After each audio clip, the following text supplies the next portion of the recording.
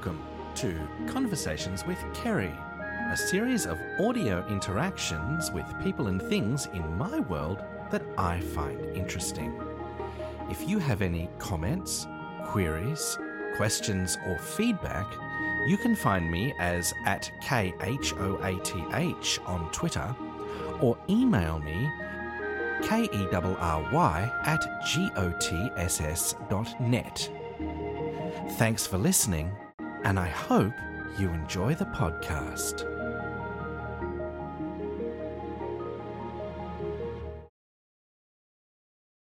Greetings, and welcome all to another episode of Conversations with Kerry. Now, in this podcast, we are doing an interesting experiment in which I will be showing you exactly how my ADHD medication affects me as I talk about the journey that I have had so far as ADHD has been concerned. We're now quite a number of months into the adventure. Now, rather than talking about all of that now, so the first thing to note is that because I am currently unmedicated this morning, I am actually having trouble synchronizing tasks and ordering things to do and figuring out what I'm doing next, which is how the world used to be most of the time. So, as these do take time, I have here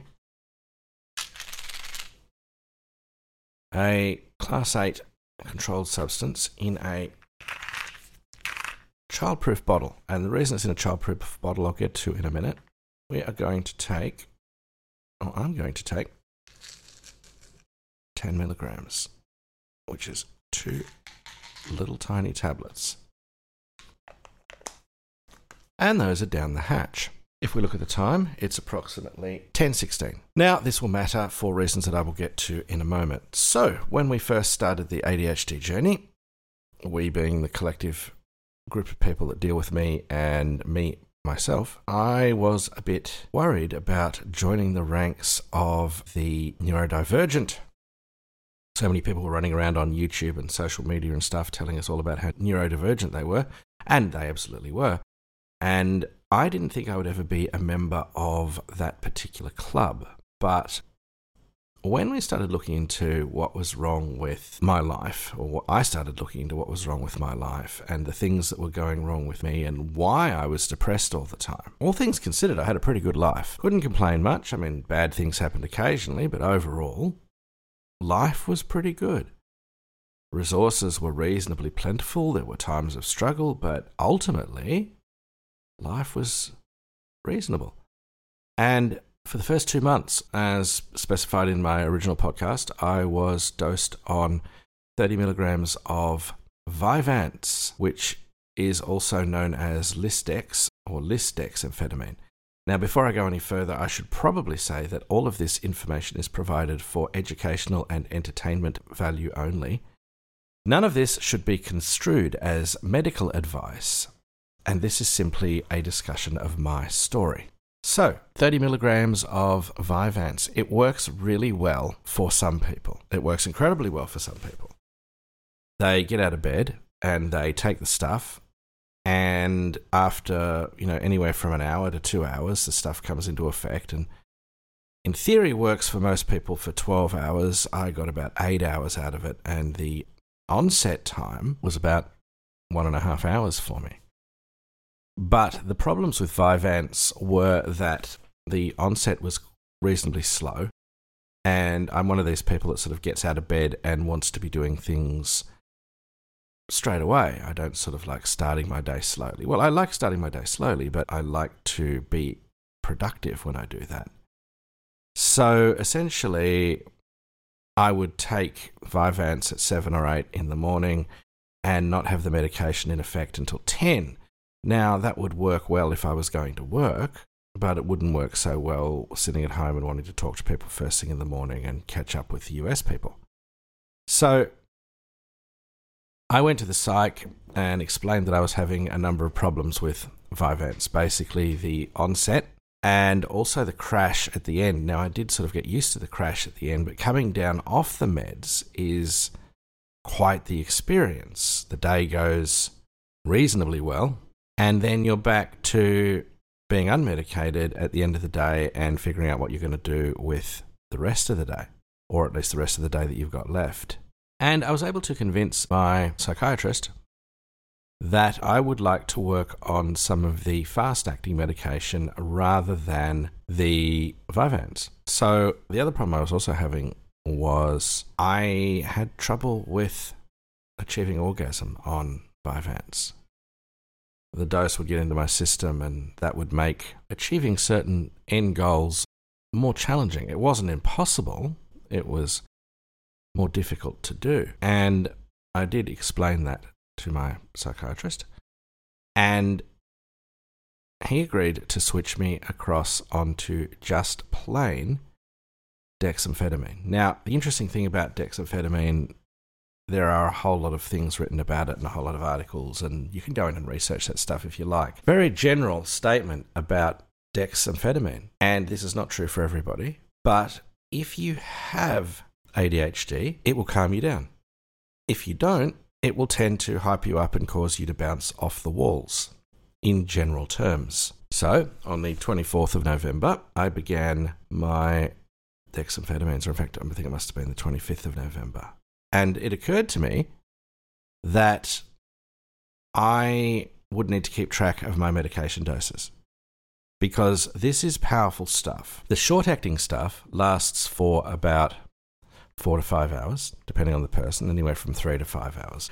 Whereas Listex is supposed to work from 10 to 12 hours, depending on the person as well. So essentially, I started on the dexamphetamine. I felt that there wasn't enough strength in 30 milligrams of Listex, so my psychiatrist gave me 30 milligrams of dexamphetamine, which boils down to 6 tablets a day. 6 5s are 30. That's what the mathematicians tell me. So each day, I have a Google Sheet, and I record the time and the dose and comments about the dose. And the first month or two was tumultuous, to say the least. You have a very fast-acting compound being put into the body, and it has fundamental impacts on the body, as you'll see in this podcast as I continue to discuss things. So the first thing I learnt was that, obviously, dexamphetamine is a stimulant. You can look that up on Wikipedia.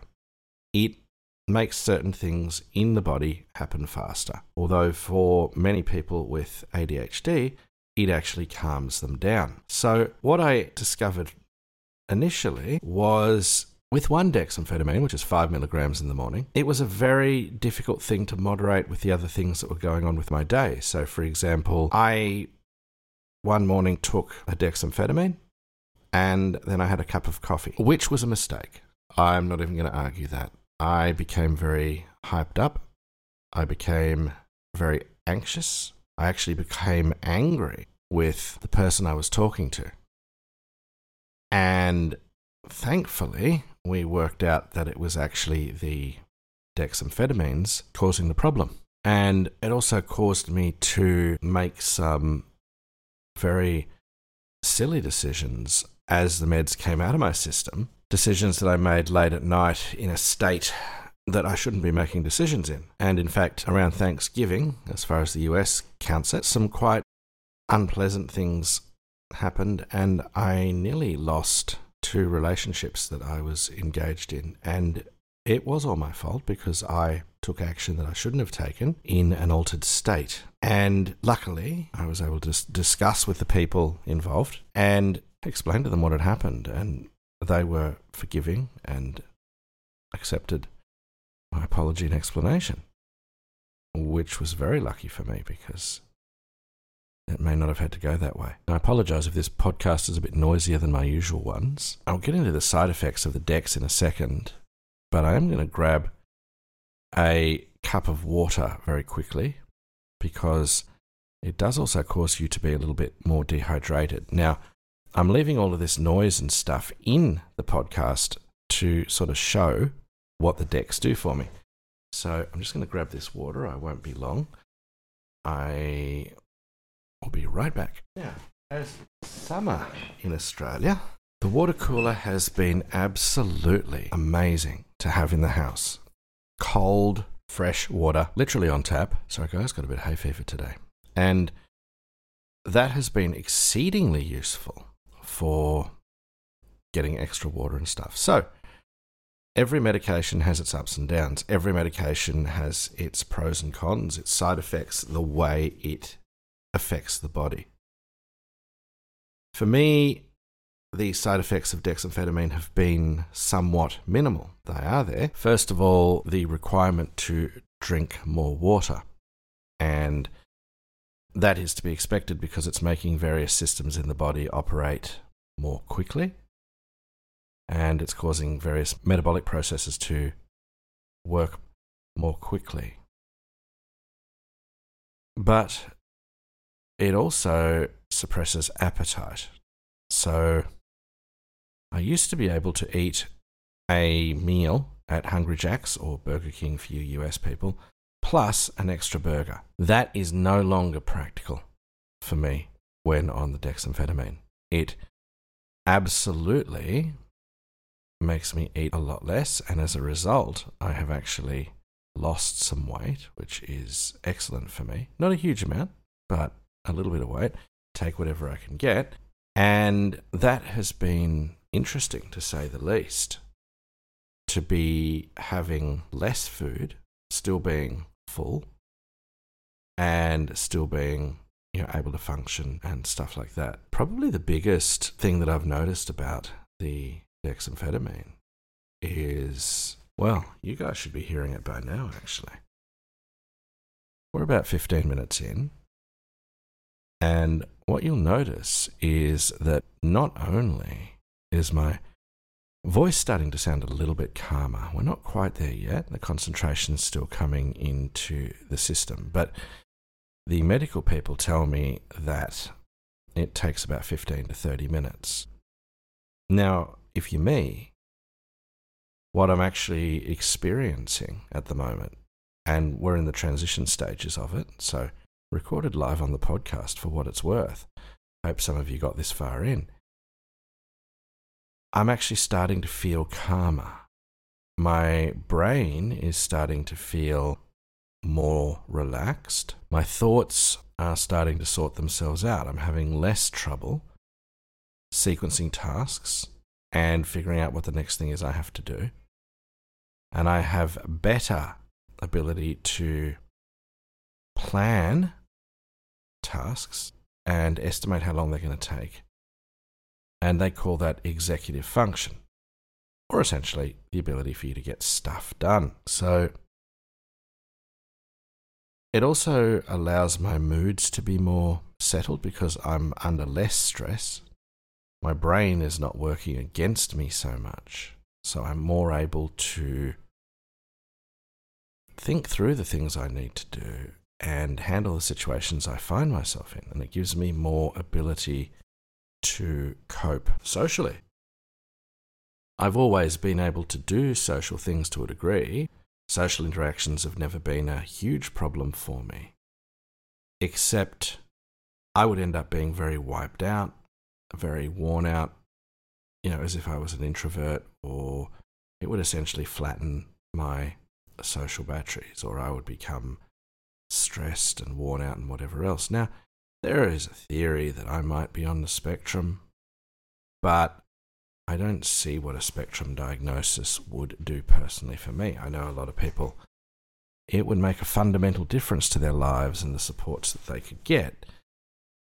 But a lot of the things you can get, I've never particularly enjoyed. Weighted blankets or squishy toys, or insert whatever other things you can get for ASD. So I haven't chased that up, even though it may well play a role in my behaviour. And I think one of the most frustrating things about being diagnosed with ADHD at 45 years old was, well, frustrating and amazing. 45. I mean, if this had been picked up 30 years ago, I may have had a very different life, a very different ability to focus, a very different ability to actually get work done rather than procrastinating everything.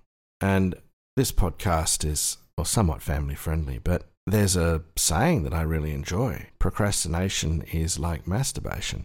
It feels good while you're doing it, but you're only screwing yourself. And I don't know who originally said that. I'd attribute it if I did. Apologies to the person if I haven't attributed you in this. But that is very true from my experience. And I was a chronic procrastinator. Interestingly enough, so was Douglas Adams. He actually talked about it in various interviews. But I've discovered that the actual medication for me really makes a fundamental difference to how I function, how I interact with people, and how I act on adversity and things like that in my life. Now, as you can hear now, the DEX is really starting to come into effect, and it's easier to talk more relaxedly and in a lower register. If I actually put work into it, I'd actually have to put my voice up here. But to be honest, that sort of stresses me a little bit, and I don't really need to do that now that the medication is in effect. Now, because this is a podcast on ADHD, there are going to be things in here that there aren't usually in a podcast, like me drinking water, because yes, if you're going to take dexamphetamine, you are going to need to make sure you drink a few cups of water a day. I never used to drink a lot of water, and they say you're supposed to have 8 cups of water a day, including the water that's contained in food, which is the bit that most people leave out. So 8 cups of water, 2 litres of water a day, 128 ounces if you're in the US, I think? I don't know about that, I'd have to check, but it's a fair bit of water. I now drink probably 7 or 8 220ml cups of water a day because my body needs it. And it is helpful, and it's probably better for me. Fascinating that because of my neurodivergence, that I'd convinced myself that I didn't need that much water and have spent the last 44 years not drinking enough water, even though people told me ad infinitum to drink more water. And I think that's the other fundamental thing about this stuff. This stuff is life-changing. It fundamentally shifts so many things in someone's life. And yes, the first month was very tumultuous, very difficult for me and those who care about me. As I worked out the correct medication dose for me. And it took a lot of trial and error and comments on the spreadsheet. Now, to be completely fair to my psych, that's what I asked to do. I said, look, I'm an intelligent person, or at least I believe I am. Please give me the medicine and I will work out how the dose works. And he's like, okay, here you go. Here's 30 milligrams a day. And that's what I got. So for the first month or so, we messed around with stuff. Does it make a difference if you eat one before food? Does it make a difference if you have one after food? Does it make a difference if you have a coffee and you have one? Does it make a difference if you don't have a coffee? I have discovered the best dosing strategy for me tends to be doses every 3 hours, with the doses being 2, 1, 1, 1, 1. So 2 tablets is 10 milligrams and another dose of 5 milligrams every 3 hours. And that gives me really good coverage for the majority of the day. It keeps the levels at a level where I can relax and concentrate. And the only drawback is I have to be careful in the mornings not to have a strong coffee and the 10 milligrams, because that will hype me up too much. There is a very fine window of effectiveness where if you have not enough, you don't get quite the impact you need. And if you have too much, you go over the top and end up feeling stressed and anxious and quite unhappy. Now, interestingly enough for me, anxiety is not something I generally suffer from. I do have it, but not to the extent that a lot of other people I know do.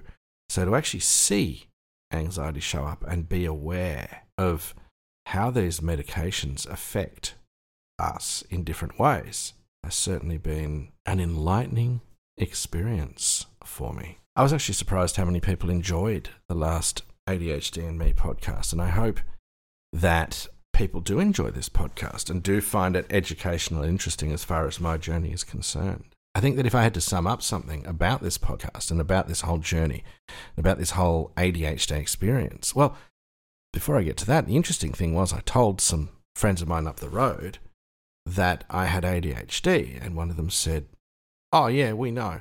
And I'm like, "Well, that's good. Why didn't you tell me?" And I think that's important. If you're not told, how do you know? You know, when I grew up in the 80s, all the ADHD kids were the ones that were acting out and talking back to the teachers and doing whatever, and they stuck them on Ritalin and called it done, or other medication. Obviously, there are other medications out there. But for me, it's been life-changing. It really has. To have my brain back, to have my cognition back at the levels that I had, because as you age, your brain becomes less flexible. So you can start off young with ADHD and not realize you've got it. And then as you get into your sort of late 20s, early 30s, etc., things start to affect you more. So I'm not a medical person. I am a hypnotherapist, but I don't practice medicine. But I think the message that I would put from this podcast is if you have the means and ability and you think you may have ADHD, get it looked into. And hopefully they can find a medication that works for you. Some people, it doesn't work for them, right? They can't take the ADHD medicines. Other people would prefer a holistic approach of, say, meditation or hypnosis to put them into a better mental state. And for some people, that can work. It never really worked for me. I did try that. Hypnosis and mindfulness and all that sort of stuff. I think there's a pervasive belief out there that it's only mind over matter, and all you have to do is just think the right way and you can get your mind under control. I think to a certain extent that is true for some people, but for others that are struggling against mental conditions, whether they be anxiety, depression, ASD, ADHD, mate, pull out the DSM-5 or the DSM-6 and get a whole list of them. Life isn't always that simple. So for me, dexamphetamine has changed my life. And I tried having a med holiday, not taking any medication for a whole day. I basically stopped taking it the evening the night before and ended up lasting about 21 hours without the medication. And the day was miserable. It really was. So let's make an appointment, go back and see the psych and hopefully get another repeat. He did give me 4 months worth of scripts. I think he's trying to cut down the number of patients he's seeing and stuff like that. But for me, this has been a game changer. And as you can hear, it's now the cool, relaxed, chill out, medicated, ADHD, far more focused version of Kerry, coming to you live from Perth, Australia in the Conversations for Kerry podcast. The other interesting thing I've noticed about the dexamphetamine is it's brought back my creativity. I can now make up poems and songs and compose and sing silly parodies that I ad-lib in my head, which I used to be able to do when I was a lot younger. I can now do that again with far more ease. I was always able to do it. It's just as far easier now to do that. So I hope this podcast has been interesting to some of you that are listening. I'm happy to answer any questions or talk to anybody about things if they have anything that they think that I might be able to help them with. Although, as I said, I'm not medically trained and I can only just share things that I've got from my story. But, you know, it really is worth looking into if that is something that you're struggling with. Now, don't worry, people. Next podcast will have me talking to other people. It won't just be Kerry having conversations with Kerry, because even I find that a bit tedious. But I figured that having myself alone on this one, a bit like I was for the coffee podcast, would show people how the medication affects me and how the medication interacts with my general frame of mind.